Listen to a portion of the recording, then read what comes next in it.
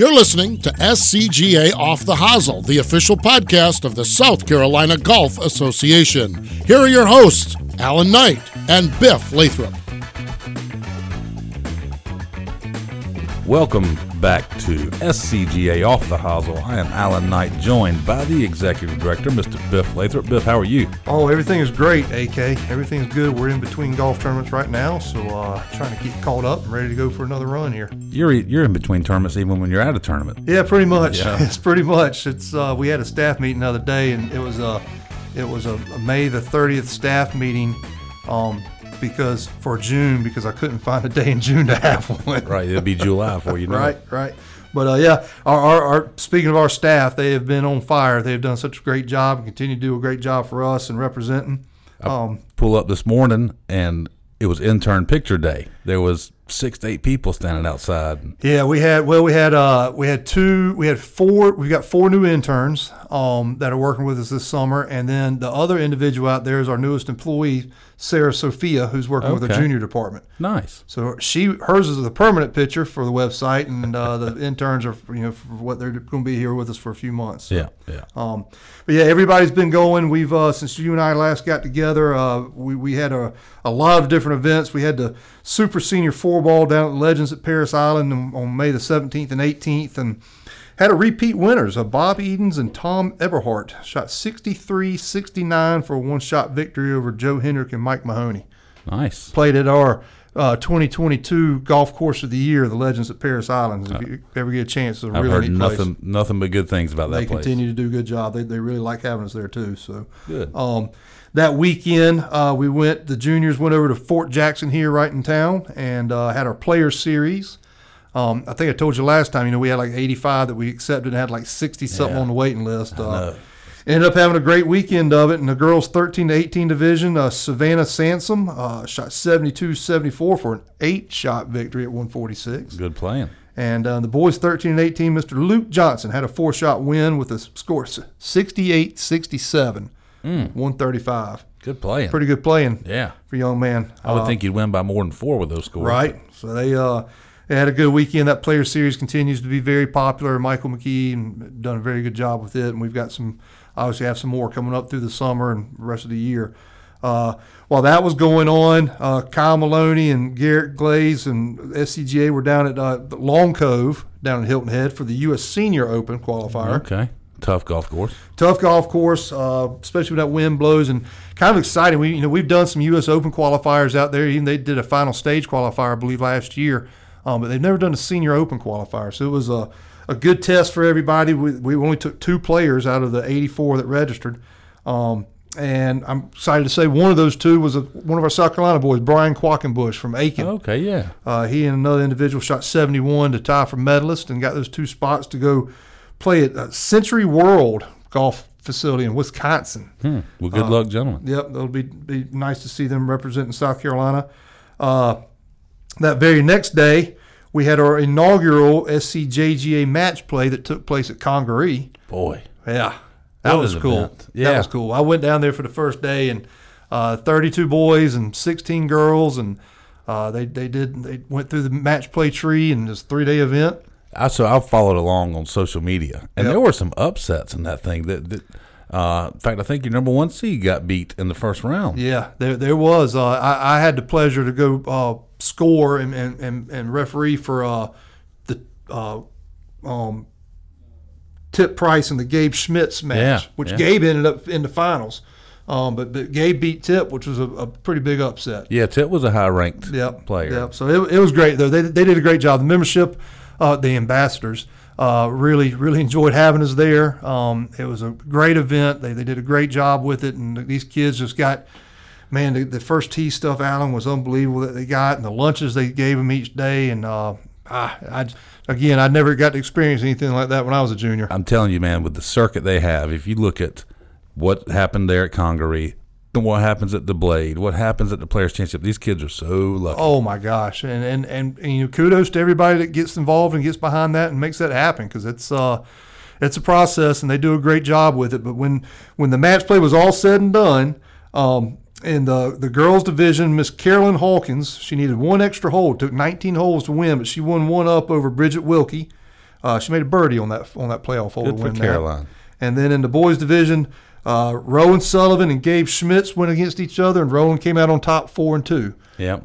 Former junior champion. Good player. And again, in match play, I always say in match play, if you make the final match, win or lose, you've done really well. You beat a lot of good players to get there. Yep, that's awesome. As that was finishing up, we had already started this. SCGA started our match play, the 4-ball match play that we do at our home at Musgrove Mill. Yep.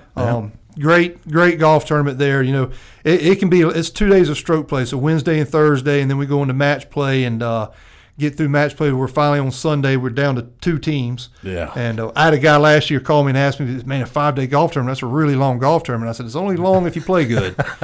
You can play bad, it'd be a 2-day event for you. But when ours was all said and done, and I'd have to go do some research on this because I don't remember the last time it happened, but we had our medalists from the first 2 days was Garland Farrell and Robbie Beershank, shot 69-64. Mm-hmm.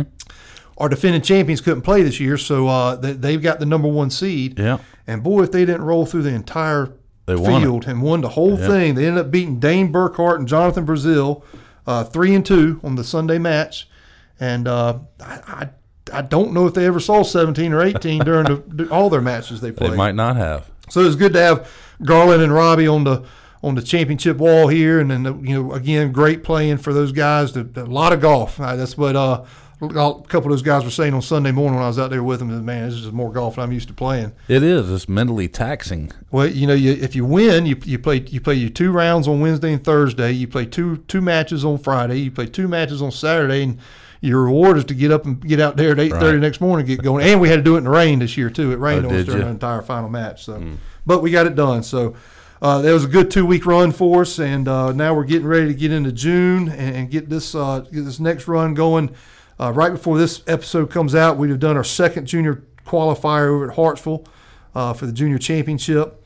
Our junior crowd rolls right from there on June the 5th. We'll be at the U.S. Daniel Island for the U.S. junior qualifier, which is actually where the U.S. junior is taking place this summer. That's what I heard. Kind of cool. Go watch some of that. Not sure we've had that opportunity before. As they're finishing up the U.S. Junior qualifier, half of the junior staff is going to be heading upstate to go take care of the upstate junior, which is going to be at Smithfield. Yeah. That'll be June the 6th and 7th. And then they come back, turn right around and come back, and we've got our junior championship. It's going to be at the Country Club of Lexington this year as part of our 5-year rotation. Yeah. It kind of got messed up with COVID in there, so we're back on rotation now for 5 years each year at Country Club of Lexington. And Chris Miller's going to be the head pro. How about that? Just a turn of events. He's gone from running it to being the head pro and hosting it. Last time it was there, he was in charge of it. That's exactly right. Yeah. That's exactly right. And then when that finishes up that day, that's June. That's the 15th of June. We also have our father-son championship, which we'll be playing at both the Chanticleer and Riverside courses up at Greenville Country Club. Yeah. Full field. We do split up into 5 flights. That's a tough, it's a challenging day because it's father-son, and they play alternate shots, select drive alternate shot. You have some teams that just enjoy the time together, and you have some competitive teams that end up arguing. It's such a good day. Yeah, fun day. Dad and I used to play in that thing until we didn't. And there's a reason we quit. It almost came to blows one day on I think it was number 6 at Wood Creek when we had it out there. But anyhow, that's funny. It's great to see all those guys get together and come and play. And we've got 70-year-old dads and 50-year-old sons, and we've got 25-year-old dads or 30-year-old dads and 10-year-old sons. Yeah. So it's fun to watch. It's a good day, but a lot going on. 'Tis the season. We're here. Yep, and we have a champion, a former father-son champion. 2-time father-son champion. Yep, Well. yep. He Steve Liebler. Steve Liebler and his son Chase won that thing twice, and we've had the fortune to have Steve in here with us and kind of hear about his past and all his accomplishments, which is pretty incredible. I told you I got a cramp in my hand writing down his resume, all the things he's won. Yeah, it's a good one. Y'all are going to enjoy this one. So we hope you enjoy the listen, and we'll catch you on the next one. Together, the South Carolina Golf Association, the South Carolina Junior Golf Association, and the South Carolina Junior Golf Foundation strive to promote, preserve, and grow the game of golf in South Carolina. Through a combined effort, each association and the foundation work to support amateur golf, junior golf, and grow the game's initiatives throughout the state of South Carolina. Be sure to follow all three organizations on our social media handles for the latest and greatest updates and news. The My SCGA app is also a great way for all members to post scores, follow live scoring at SCGA Major Championships, and stay updated on all things SCGA. To follow live scoring of the SCJGA events, download the SCJGA app. We are lucky to be joined now by Mr. Steve Liebler, another quote-unquote living legend. Steve, how are you? I'm doing great. How are y'all? We're good, man. Thank you for joining us, taking some time and coming to see us in Irmo. So, we always ask, how'd you get started in golf? Started in golf. You know, my family was very involved. My father was a very, very good player who got my older brothers going. My brother, Butch, my oldest, Where did he play? My father? Yeah. We all grew up in Virginia. Okay. So actually, he was a really good amateur player out of Atlanta before he, got married and moved to Virginia. So they had kids. My oldest brother Butch is a 42-year club professional. Really? In Virginia. Okay. Was the Mid-Atlantic Teacher of the Year, Mid-Atlantic Club Professional of the Year. Taught 5 or 6 tour players at 2 different places. Elizabeth Manor, where they play the Eastern Amateur, and the Cavalier Golf and Yacht Club in Virginia Beach. Man. And then my closest brother, Lloyd, who unfortunately passed away when he was 20 and I was probably 13, was the one that really got me into the game. So, like everybody else, as a kid, my most important thing about summertime was how was I going to get from the house to the pool at the club. So the only way I could go was to tag along with my brother, and he made me go out and shag balls. So I'd sit on the back of his golf bag. We grew up at a golf course that didn't have a driving range like they have today. You get your own balls. So I'd sit on the back of his golf bag with my little club, and I'd sit there and watch him hit balls, and then he'd say, okay, I'll take you up to the pool, but you got to run out there and get all those balls. So I take the shag bag. I learned how to, pick them up and all that. So, that was my first introduction to the game. And interesting. And now you're Lloyd. He was a good player, wasn't he? Before, I mean, he's an accomplished player even at the young age that we lost him, right? He was. He I like to think that he could have played the tour. Yeah. He had great friends like Tom Kite and Ben Crenshaw. And he was in that caliber of player. He was until Tiger Woods, he was the youngest finalist in the U.S. Junior. Right. At age 14, 1964 or 5, whatever year it was. Finished 11th in the U.S. Amateur when it was medal play. And was a freshman All-American at Georgia.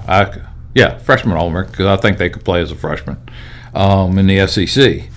So helped them win a. I knew I'd seen where he had made it to the finals of the U.S. Junior. I didn't realize he was 14 when he made it to the finals. Yeah, he was Holy 14. Smokes. Lost to a guy who was at that time the club, or now just retired, being club professional at Oakmont, Jim Masurio. Oh wow! Really? So it was. That's cool. It was a kind of cool experience. Wow. Were you on the bag caddying for any of those USGA events by chance? No, I was probably. He was like 4 when he was in the U.S. Junior. 4 or something. Yeah, Gotcha. I was really, really young. Even for the amateur? Yeah. Okay, I got you. That's quite the story, man. So, did your mom ever play golf? My mother never saw the golf course. Okay. She had a number of other things going on other than raising the kids. Yeah. The sibling closest to me, my sister Kathy danced for the New York Civic Ballet at one time when she was a kid and a child, and then was runner-up in the Miss Virginia pageant. Wow. So my mother took care of that side of the family. Yeah. My dad kind of picked us up at the golf course and shuffled us home, and And you ended up at the University of South Carolina playing golf, correct? I did, and it was a very unusual thing. I thought I had a pretty good high school career, and I was recruited by a number of pretty good schools. Georgia was one, obviously, because my brother had gone to school there. Wake Forest was one, LSU, North Carolina. But it was a crazy year in college golf. Jesse Haddock recruited me at Wake Forest, and then in the middle of it left to go to Oral Roberts. Bill Brogdon, who was at LSU, recruited me, and then turned around. Jesse came back to Wake Forest after the whole thing. Bill Brogdon went to Oral Roberts. Wow. Was Oral Roberts some kind of golf dynasty back then? It really was. Okay. Believe it or not, there were some really good teams that were coming along from that period of time. Interesting. Now at this time we're late 70s. When did you go to Carolina? I came to Carolina in 1977. Okay. All right. So North Carolina would have been a nice place to go, and I had a chance to meet Dean Smith in the old Carmichael Auditorium and smoke-filled rooms and all that. But their head coach, Mike Roberts, was retiring, and Devin Browse was coming along. And, I didn't really see that to be a factor. So I got a call from a guy who I grew up playing golf with who was already here on the golf team, Tim Baker. And this was kind of in the transition, I would say, from the image that South Carolina had, which was the good old boy, we're going to take the station wagon, we're going to go play some golf, but we would be known as the good old boys. Like a club team almost. Believe me. And Bobby Foster had now become the coach. I came on a recruiting visit. I guess I was here the week after Larry Penley was here. And to be honest with you, I really don't remember a whole lot about the weekend, and that's the reason why I decided to come here. This was the place for me. I hear you. And I think, it was the greatest decision I ever made. I say you're still here. Bobby was your coach for all 4 years? Bobby was my coach for all 4 years. He was still the head professional at Wildwood. Yep. And then he went to, at that time it was Wood Branch, which is now the Woodlands. Yep. And then to Spring Valley, and then back to Wildwood. I mean, we never knew where we were going to play from one semester to the other. I mean, you leave at Christmas time, you come back, and you go show up at one club, and they go, oh, no, Bobby's not here, he's over there. So we always had to kind of like check in to see where it was. Did y'all have a successful college stint? I mean, as far as your teams, did anything jump out at you for your 4 years you were there? I think the biggest thing, Biff, is by the time I got to be a senior, we all had matching shirts. Hey, game. So it's not like you would see it today. But yes, we did. We had some really good guys. Probably none that anybody would ever remember, other than Mike Holland. Mike Holland was on my first team. But my freshman year, we made it to the NCAA. We finished 18th out in Eugene, Oregon. And that was long before the regional. So, it would take a long time to explain how you got a bid. But, if you start thinking the whole southeast part of the country had 5 teams that went. So you had the ACC, the SEC, all the independents like South Carolina and Florida State and all that. Yeah. That whole area, the southeast, got 5 bids.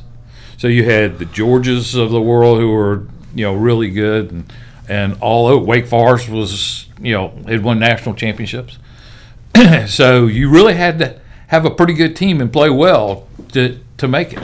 Now, and then there were no regionals, so you just went straight to the finals.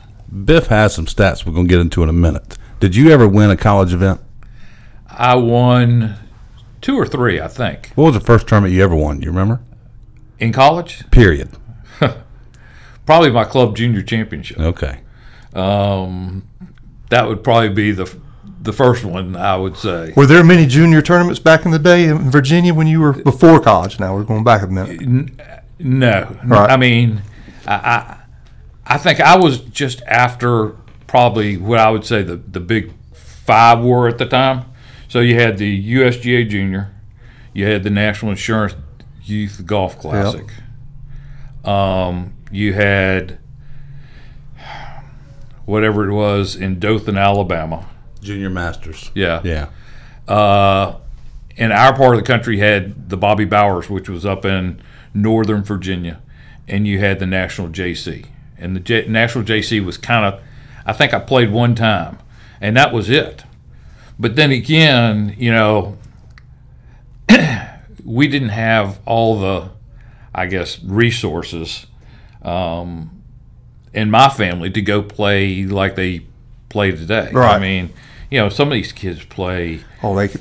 The maximum number of AJGA tournaments I think they cut down that they could play, plus all the other invitationals.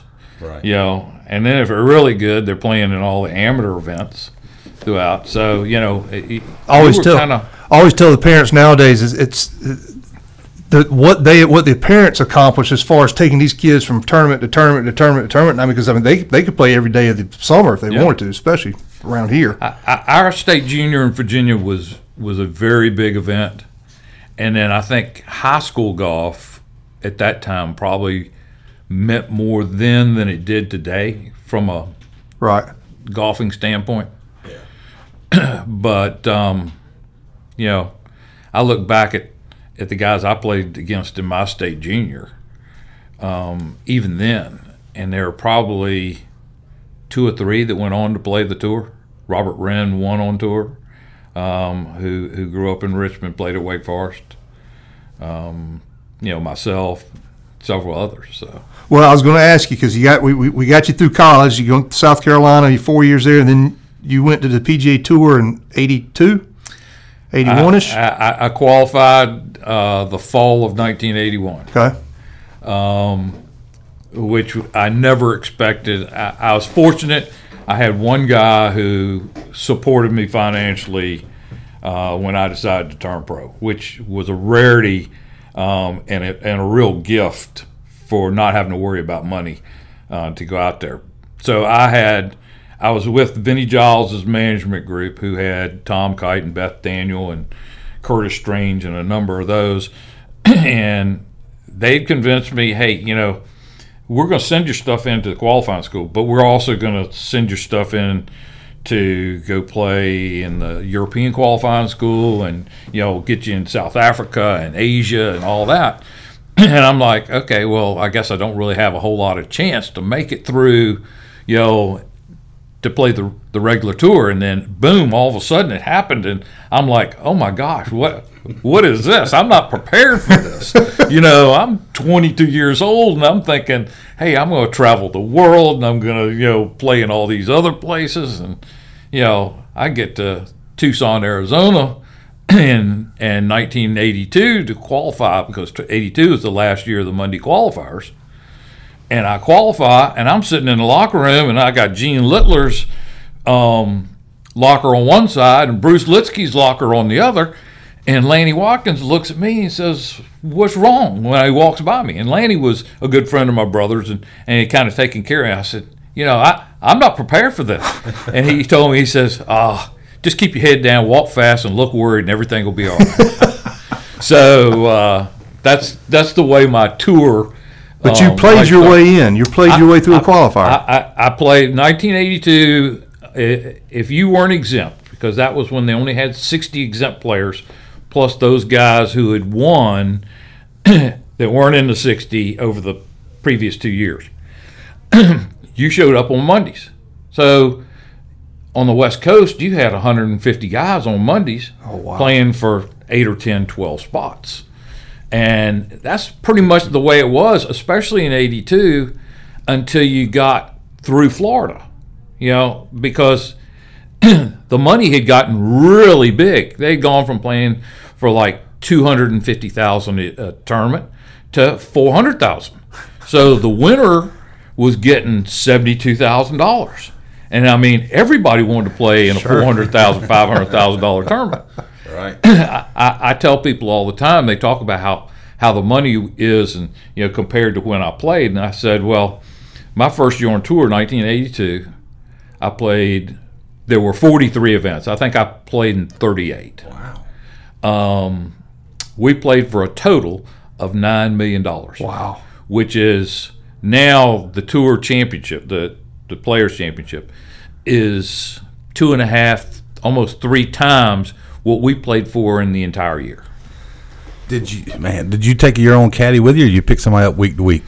I started with a guy who grew up with me, and then that just wasn't going to work. Yeah. He was more interested in being known as the caddy than doing his job. Right. I quickly realized that. So I was very fortunate, like I said, having a brother that had great friends growing up, and they all kind of became my big brother. And not having so much to worry about pinching pennies and money. When they weren't playing, they would basically give me their caddy. Yeah. So, Curtis Strange's caddy would caddy for me some. Bobby Watkins' caddy would caddy for me some. I had great caddies all those years. I look at it and Haler, I got kind of introduced to a lot of them because of hanging around with some of the other players. So, I got to be very friendly with a lot of the older guys. Herman Mitchell, who, caddied for Trevino, and Killer, I couldn't even tell you what Killer's name is, who caddied for Hale Irwin. And then I had a guy named Seymour, who caddied for Ray Floyd. All those guys they were a traveling circus. So they go from week to week, and if their guy wasn't playing, they needed a bag. Wow. Do you think they helped you? Any of those guys help your game at all? Absolutely. Herman Mitchell was phenomenal. Just talking you through things, and one of the greatest experiences. Killer caddy for me. I was playing pretty good. I can't remember which event it was, and we were coming down the stretch. I was probably close to the top 10, and I got a shot on like 16, and he always put the bag himself between my ball and the bag. And I looked at him, we talked about the yards, and I said, "What club do you think?" He goes, And I looked at him, I said, "What club?" "You think it's a 5?" And he goes, "Wait a minute, boss." He says, "I ain't ready for you to hit this shot yet." And that meant he wasn't sure about my emotions, how I felt, what my adrenaline was, whether the wind was the right. He goes, "I ain't ready for you to hit this shot yet." And it's not like, okay, well, right. I appreciate that, but I got to hit this thing sooner or later. It's not like, nowadays where it's almost gotten to the point it gets so slow out there, you're waiting for them to throw a flag on you. Yeah. That's funny, man. So, highlighted the pro career, because we've got, Biff texted me yesterday, goes, the list of the amateur accomplishments is so long, so we've got to spend some time on that. The highlight of your pro career before we move on back to the amateur stuff. I would say I had two. I played 2 U.S. Opens, Wingfoot in 84 and Oakland Hills in 85. Man. 2 very unique champions, and fortunately I played pretty good in both of those. And then my rookie year on tour, I had a chance to win the Pensacola Open. I was leading going into the last day, or tied for the lead, and shot even par. And when you do that on the tour, everybody goes through you like wind blowing through a screen door. You can't stop it fast enough. Right. So I guess those two, I finished 7th like 4, 5, or 6 times, which would have been a great career now. Yeah. But back then there wasn't a whole lot of money. And the thing I'm probably most proud of, I never kept my card, but I was 5 for 5 in the qualifying school. Nice. There you go. Nice. So before we move on, because we also got to get into the next little stage of your life, but so 85 was your last year on tour.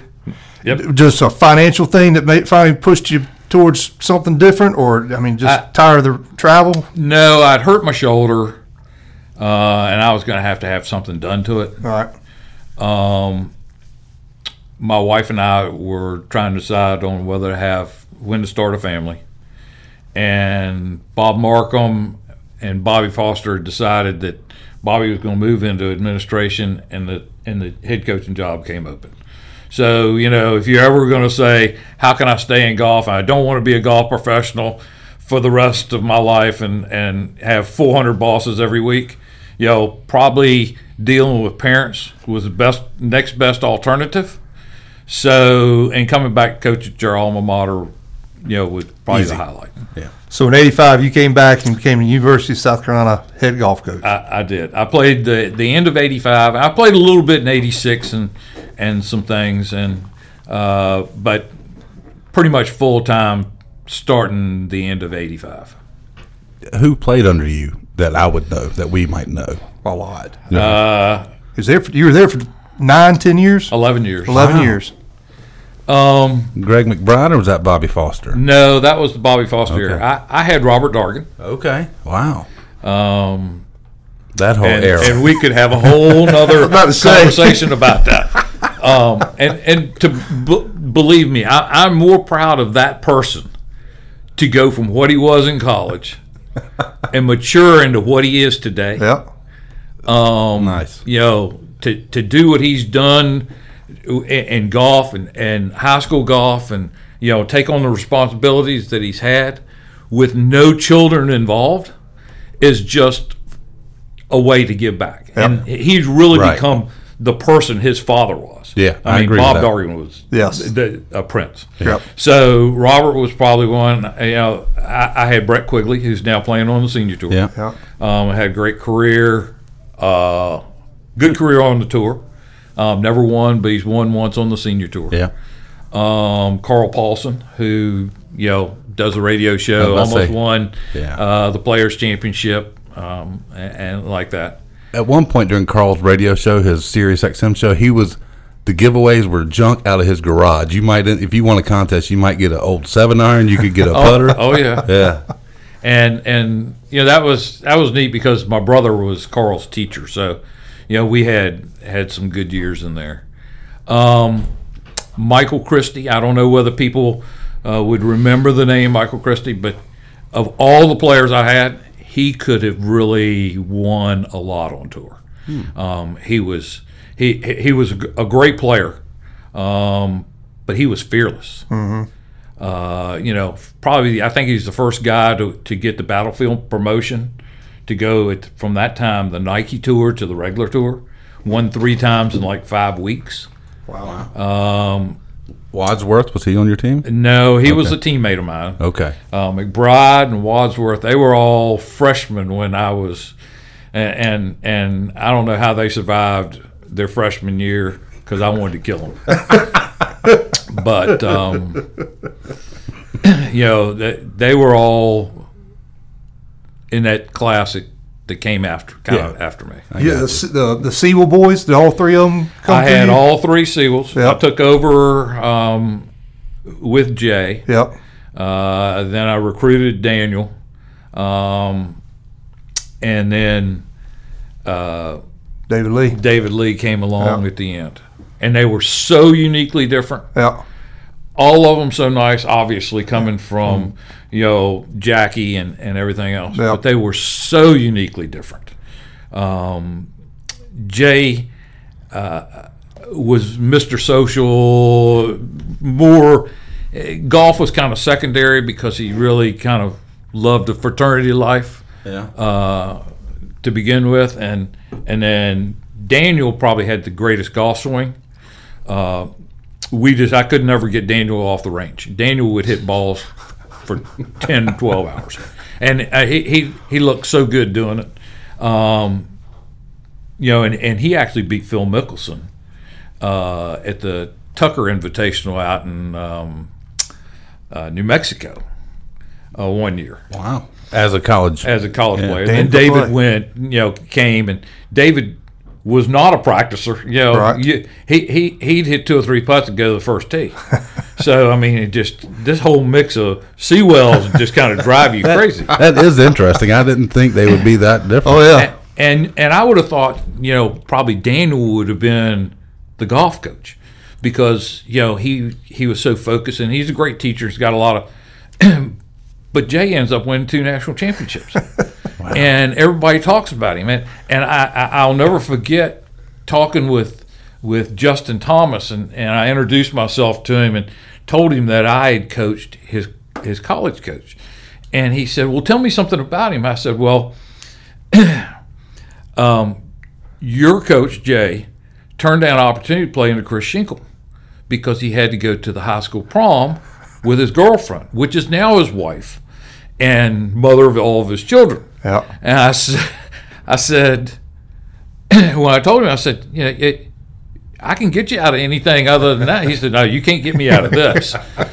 And Justin Thomas says, well, I can't believe that. I mean, that's just not, Coach Sewell. He won't let us be in a fraternity. He won't let us, do any of the social things. And I'm like, oh, boy. Now we can really open this can of worms. Yep.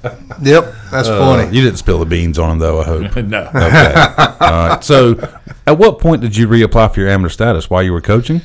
1990. Okay. Probably was 1993, I think. Okay. When I was coaching and recruiting, I'd go out and I'd talk to these junior kids and everything. Hey, where are you playing next week? Oh, I'm playing in the Southeast Amateur. Oh, great. I might come down there and watch you. Yeah. Oh, okay. Well, I'm playing a practice round with Buddy Alexander, who at that time was the golf coach at Florida. Or, they would be going someplace else and, oh, yeah, I'm playing a couple of practice rounds with Coach Penley. And I'm like, okay. This being outside the ropes trying to recruit is not nearly as good as being inside the ropes. Right. That's interesting. Playing with them. Yeah.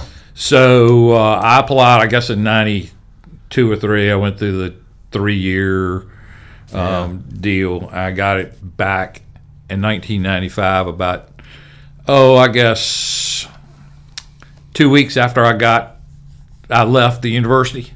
So it never really helped me. Right. Oh, that's so. I got you. So, yeah, you already done coaching. I was done with coaching. So. I got you. Yeah. But did you look forward to coming back and playing amateur golf at that point? Had the bug bit you? I did. Yeah. I could never see myself as a long-term professional. With the university club concept and idea was coming along, but it really hadn't matured yet. Okay. So there wasn't really a place to take my profession there. I didn't want to be a club professional after watching my brother for all the years. So I figured if I was going to go into business, this was going to be at least an opportunity that I could use from a business standpoint. Yeah. Play a little bit of golf. Well, I've got, and Steve, bear with me here. I went through and tried to kind of get some of this stuff together, and this is just SCGA stuff, okay? I didn't get into your national stuff, and I will say I think haven't you participated in every USGA event you've been eligible for except for the 4-ball, which is just newly created? Yeah, that's a record up until they created the 4-ball, that one that I was probably the most proud of. I mean, that's incredible. That's and the Pub Links was the one that nobody gets a chance to make. I mean, the Pub Links, the U.S. Senior. Have you played in the Senior Open? Played in the Senior Open, the U.S. Mid-Am, the U.S. Am, 2 U.S. Opens, the Junior. He's got them all covered. 4 or 5 the team matches that were there that they can't play in now. I mean, that in itself is amazing. But all right, bear with me. Everybody bear with me for a minute. I'm going to run through these things. And I probably have missed something. But good Lord, every time I turn around, there's a Liebler's name up there. So we're just going to go through some of the team events. You and your son Chase won the father-son, our father-son in 03 and 07. Right. You and Gus won our 4-ball in 2000 and 2001. Gus Sylvan, this is. You'll hear Gus's name a lot through this. The Lathrop Cup, which is our senior team event, you won with Mid-Carolina in 2016 with Jeff Twitty and Ron Callahan. 98 and 2001, you won the Mid-Am 4-ball with Gus. And in 2008 and 2009, you won it with Mike Gravely. The 2001 and 2002 partners, Gus Sylvan. 1998 and 2000 players 4-ball, Gus Sylvan. The 2000, and we're going to talk about this individual here in a minute. 2018 and 21, the senior better ball, Rick Kraut. And amazing story about Rick Kraut. Rick Kraut has only got one arm. He was born with one arm. And has a little apparatus, and he can play as good as anybody out there with that thing. He is got the heart of a champion. A pilot. Hey, he's a number of things. He is a boat captain, airline, flies planes, you name it, he does it. I ran into him the other day at an event, and he told me he bought that big boat on Lake Murray, and they're redoing it now. So Spirit of Lake Murray. That's right. So, okay, we got Rick Kraut, and then in 14, Trescott with Northwoods with Chris Mitchell and Jarrett Grimes. 2000, and then we're going to get a couple individual things. 2006 and 2010, the SCG Mid Amateur, and you also won the 2010 CGA Mid Amateur, I believe. 2020-21, the Senior Amateur hours, 2 in a row. The 11 city championships, is that right? Columbia? Yeah, we were going to bring that up. The SCGA Player of the Year in 2005 and 2006. The one that got the amateur, the closest you got to the amateur, the way I could find, was second place when we were down at Berkeley. Mark Anderson got you. I think I finished either second or tied for second when Mark Swigert won at Musgrove. Okay. And that had to be 96, 95, or 96. Yes, we just looked at, that's right. He shot 470s, I think, was what he shot. Yep. And I had, my second round wasn't very good, but I think I shot like 69, 75, 70, 70 or something. The other thing is also a bunch of Festival of Flowers victories. I really tried to play around all over the state as much as I could from a tournament standpoint. So, I would play in Orangeburg at the Festival of Roses. I played Greenwood, the Festival of Flowers. I went down and played at the Darlington Southern 500 a number of times. And, wherever a tournament was there for a while, I was pretty selfish. I was going to be entered. I mean, that's incredible. And then you also, I'm going to throw this one here. I saw too the 4-ball with Gus Sylvan, the CGA's 4-ball in '98 over at Camden, I believe. Y'all took that one down. All of that with everything else that I haven't mentioned and didn't have the resources to get to, got you into the ultimate, the South Carolina Golf Hall of Fame in 2017. As I'm sitting here, I'm looking at your picture over your shoulder in the Hall of Fame room. Well, I was fortunate. Like I said, I had some great partners. I mean, I think you started. Who could ever look back and say if he only won one tournament, you wouldn't follow the sun with your own son? Right. I can remember stories that your dad used to say playing with you and Jackie Sewell and one of the Sewells. How frustrating that whole thing would be. Our career ended real quick. But father-son. But for years I played with Gus, and Gus was a phenomenal partner. Yep. I don't know which one of those years it was, but if you look at it, I always thought that the South Carolina Golf Association had 4 major 4-balls at one time. It might be more than that now. Right. But it was the 4-ball, the Mid-Am 4-ball, the Players Championship, and the one at the beginning of the year, the Partners. Yep. And Gus and I, in a 12-month period of time, had all 4 of those titles and the CGA 4-ball. Incredible. That's impressive. I mean, it was incredible. It just keeps coming. One of the things I found in my little bit of a research, how many hole-in-ones have you had? 23 now. What? 23. I had no idea. Man, that's a lot of drinks to buy. But you go back to my mother. The one time I think she ever saw me hit a shot, my first hole-in-one. Really? Cool. I was 9 years old, playing from the ladies' tees at the course I grew up on. Was a par 3 that over water, had a bunker in front. And I hit a 3-wood, and it skipped twice on the water, ran through the bunker, ramped up, rolled down, and went in the hole. And it was about dusk. And I didn't know where it went. I came up there, and I asked my mother when I put my little bag down, I said, "Where'd it go?" She goes, "It went in the hole." And I'm jumping up and down, and everything, and with my other friends there. And she goes, "Why are you so excited? Isn't that what you're supposed to do?" And I certainly realized then my biggest critic, my hardest critic, was going to be my mother. It wasn't going to be, "Hey, I came home and I played." She never asked me how I played or anything else. But if you started at the dinner table, she laid into you. Yeah. It was, we had one rule that, it was an open book if you opened it at the dinner table, and you started when you were a kid, and we all know, I three-putted 8 times. Yeah. And she go, well, you're pretty stupid because you're sitting there counting how many times you do something bad. Wow. And I'm like, oh my God. That's pretty good advice, though. I feel bad. She was the biggest critic, so you quickly understood. You kept your mouth shut at dinner. That's funny. I want to flip the coin a little bit, going from critic to supporter and your wife. I've seen her follow you a lot of rounds, right?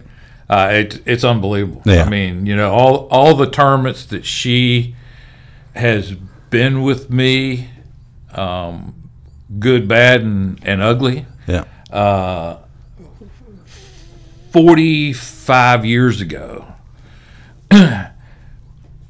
the week that we got married, I took her to a golf tournament on our honeymoon.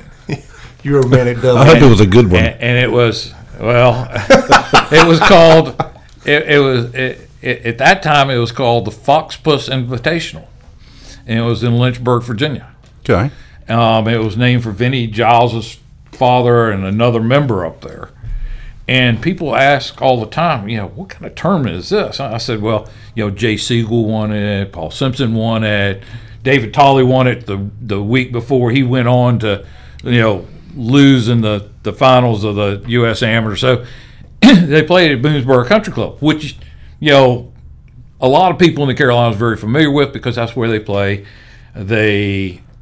Carolinas, Virginia's junior matches when they played on the Virginia side.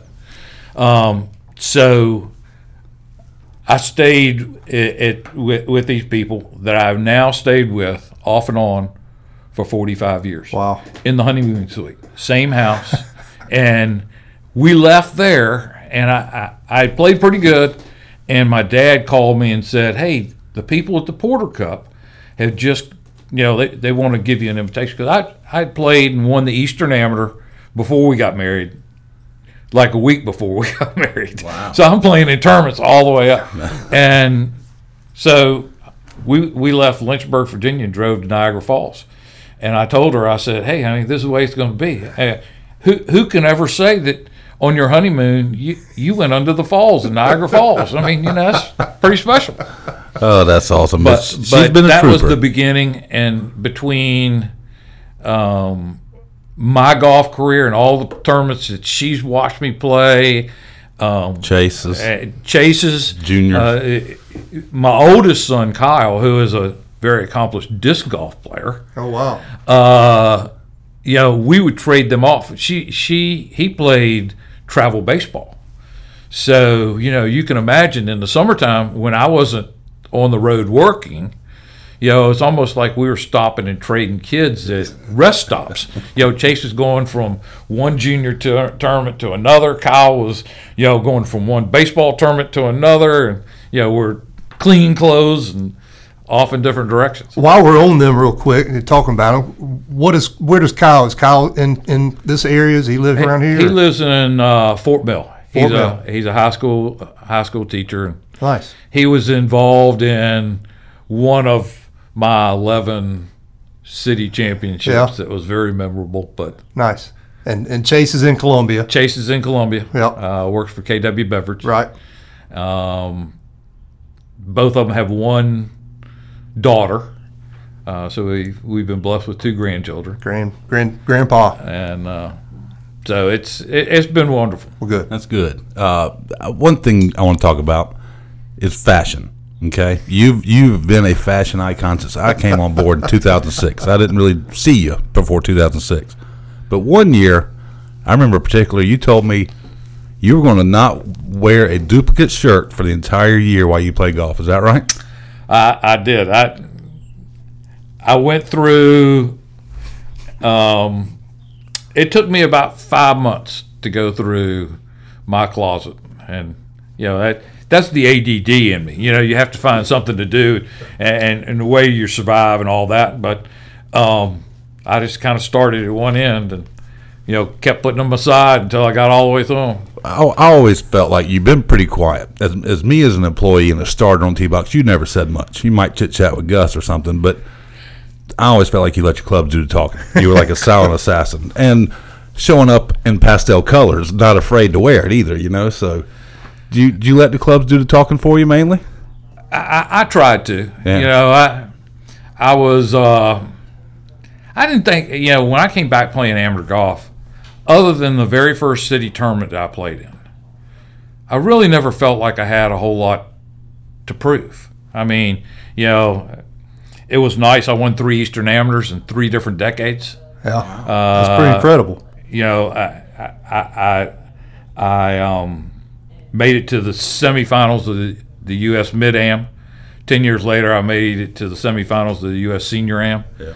So, I had a pretty good mixture of things. So, I just enjoyed playing. And it's like, I guess from the tour days, I'd pick out a score, and I really wasn't playing against the field until the very end. I was really kind of playing against myself to see if I could accomplish what I'd set out to do. Most of the times I feel like you did, right? Well, I always said, like in the city tournament, my goal was to shoot, when we were playing all the time at Northwoods, 12 under par. Yeah. That's 368s. I had some good years where I shot 15, 17 under. Wow. And I won a couple of times when it wasn't. But, I never really thought about, I have to win, I have to do this. It was more of, what do I need to do to execute, to challenge myself to continue to play at a level that I thought I should be able to play at. Yeah. What nationally, like I said, I went through all the SCGA stuff, but nationally, some of your bigger victories. I know you said the Eastern 3 times. Yeah, I didn't play a whole lot of national stuff. Other than that, the Mid-Am, and I think that was like 2005. I was 47 or something.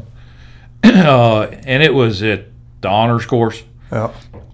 And the honors course was so hard. I mean, if you could get past the first round of qualifying at the honors course under 80, you had a chance to make match play. Wow. So, I did. I was about in the middle of the field. But I never played a match that didn't go at least 18 holes. Huh. My first match, I won in 19 holes. My second match, I was like 3 up with 3 to go. It went 21 holes. Oh, wow. The next match, I was like 2 down with 2 to go, and it went 20 holes. And for whatever, at that time, probably one of the premier amateur mid-am players was Trip Keeney. Yep. Oh, yeah. And I drew him in like the quarterfinals. And he had me 3 down after 9 holes, and something just happened. Something kicked in. I played a great 9 holes, and I will never forget him.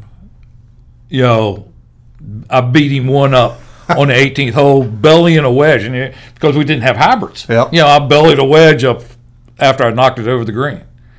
And he turned to his caddy and he says, "This was supposed to be mine. Oh, wow. This was supposed to be my tournament." Man. And then I lost to Kevin Marsh, who was the eventual winner Yeah.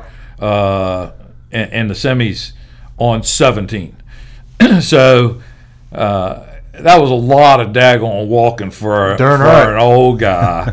And then I turned around and drove from there to play in the SCGA Mid-Am that started 2 days later. Wow. And lost by a shot. Wow. In that. Have you seen Trip Keeney since? Y'all talked about that ever? Oh, yeah, we've seen. And no, we don't talk about it. Don't bring it up. So, that was really kind of Yeah. one of my highlights. Chase caddy for me at the U.S. Senior Am. After I qualified and made match play, he actually has a rule named after him. Does he?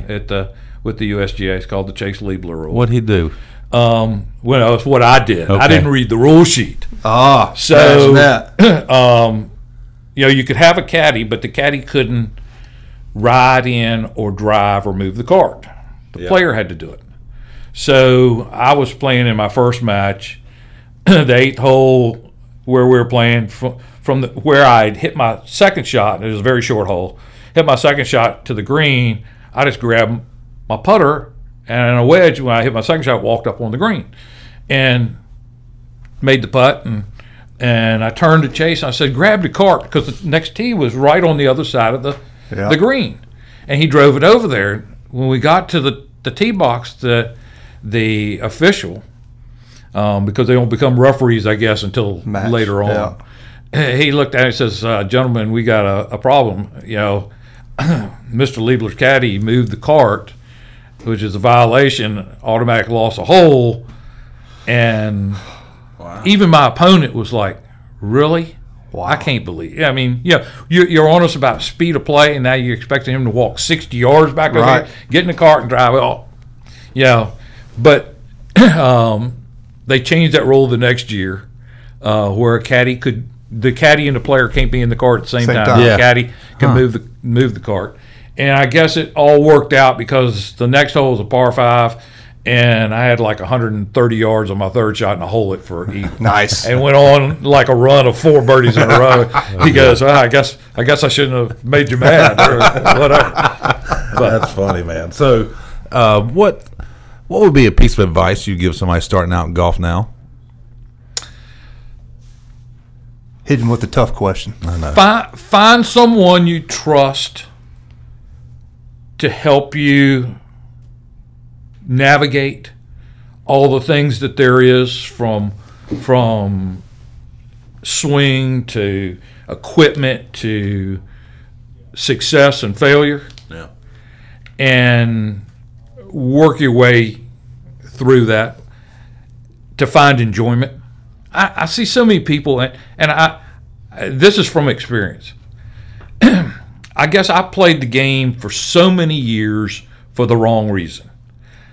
I lost my hero when I was a kid. Mm-hmm. So I was always trying to do something he didn't get a chance to do. And I had a terrible temper. I mean, terrible. Until I looked at it one day and said, there are probably a lot of things that people would love to be doing on a golf course, but not be around me. Uh-huh. So, that's what I've really tried to do, is find more enjoyment in the game. Yeah. Whether it's hitting one good shot, playing one good round, or just when you get done, shaking hands and being with friends. I will say, since I've been watching you 2006 and on, your demeanor, you can't tell a good shot from a bad shot, honestly. And and that's good. That's a good thing. That you learn on tour, because the highs are so high and the lows are so low, that if you let it get to you, then everything else will bother you. Then you'll start looking for excuses. Now, you have gone from, obviously, all the playing accolades you've got and what you're doing now. And you played a lot of golf for a lot of those years I've known you over at Northwoods with that crowd over there. And we've had all kinds of Northwoods stories come across our podcast here. It's amazing how Northwoods always ends up on this thing. Legendary. But now you're up at Mid-Carolina. I am. And you're the president of the club, or is it just passed? No, I'm the president in my first year. Okay. A lot of great things happening up there. Yeah, it's a golf course that when I joined about 7 or 8 years ago, just kind of grows on you. Scott has done a phenomenal job with the golf course, the condition of the golf course. Yep. And the previous boards, with some of the direction that they've gone with cleaning out trees and opening it up and repairing some of the areas that have been eyesores and make the golf course more playable. Yep. The fellowship, the guys up there, it's kind of interesting. A lot of the Northwoods, some of the Northwoods people have transitioned from one place to another. And don't get me wrong, for years, I would have never played any place other than Northwoods because of Greg McBride and the McBride family and what they've done, keeping the golf course going. Yep. The competition was phenomenal. I tell people all the time that I played at a place, and we referred to it as Gambler's Paradise. Yep. Because you could play for whatever you wanted to. Stick your neck on out there. And nobody had a real name. Nobody. I could go on. You had Harry the Hat, and you had Hippie, and Hippie Jr., and Pee Wee, and Bad Hair Grady, and Red, and Grits, and Coach, and I can go on and on and on. Somebody should write a book. Oh yes. About that place. You're right. I tell people all the time, go read Dan Jenkins' Dead Solid Perfect, and it's like this Northwoods kind of place. And you could tell stories over and over and over again. From all the things but now Mid Carolina has not taken on all of that, but we've got a great group of people that like to play, that challenge you at whatever level that you want to play at. If you don't play very well, it'll cost you. Yeah. Yeah, I mean it's a great group up there, and what Scott Crouch has done with that golf course over the last however many years he's been there now is incredible. And now we got Coach up there as president. I'd never heard. We're looking at a renovation project for 2026. Oof. Hopefully that's kind of my job is to get enough to get that passed and move through. And something exciting that I'll go ahead and say, we're going to have a big pro-am. Oh, nice. Good. September 12th of this year. Chris Mitchell and Scott Burke have done a tremendous job. We've all kind of put our heads together. I think we're going to have a tremendous group of golf professionals from all over the Carolinas. It's going to be a shootout, I can promise you that. We've got some great sponsors with Kisswire. It's actually going to be, I hate to say the CPGA isn't going to like it, but our purse is probably going to be bigger than their championship purse. To showcase what Mid Carolina has done, and to benefit the first responders. Obviously, September 12th is the day after, but it's to benefit the the children of the first responders of Newberry County. Wow, that's cool. And it's something we've done in the last couple of years. We never really kind of promoted it from a golf standpoint, and we said, hey, it's time to throw it out there. And is it going to have an official name? It's the Kisswire Pro-Am at Mid Carolina. And that's September 12th? September 12th. Nice. Well, kudos. I know I was talking to Chris.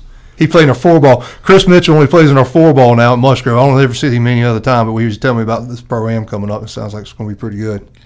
Yeah, and he's done a phenomenal job. I'll have to hand it to him.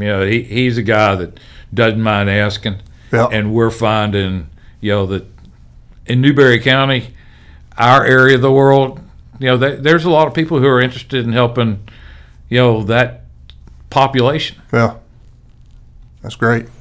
Well, Alan, one other thing too. You mentioned his fashion sense. Yeah. He's also got a pretty scorecard. As a a person who's gotten a lot of those scorecards at the scores table, it's always perfect. It is. I remember that now. Did you color code your stuff too? Yeah. Yeah. Again, that's an ADD thing. We spend enough time sitting in fairways. And there's only but so many things you can do. And I've done them all, from talking to people to enjoying a number of different tobacco products to at one point in time with Mike Gravely, they said they could always find us on the golf course. Yep.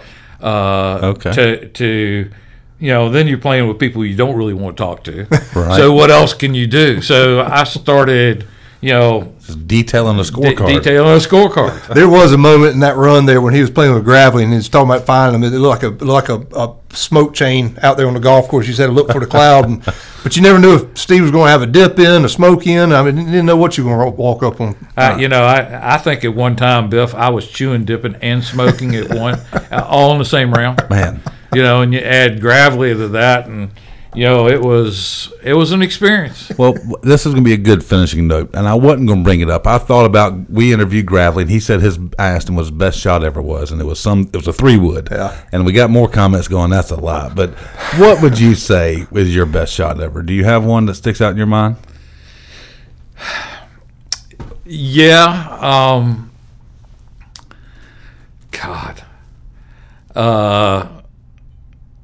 Maybe not the best, but just a very remarkable shot. It was that first hole in one his mama watched him hit. No, and y'all might. This is going to go back to Gravely now. Great. Mike had tried with numerous partners to win the South Carolina Mid-Am. And the first win that we had, we came down to the last hole.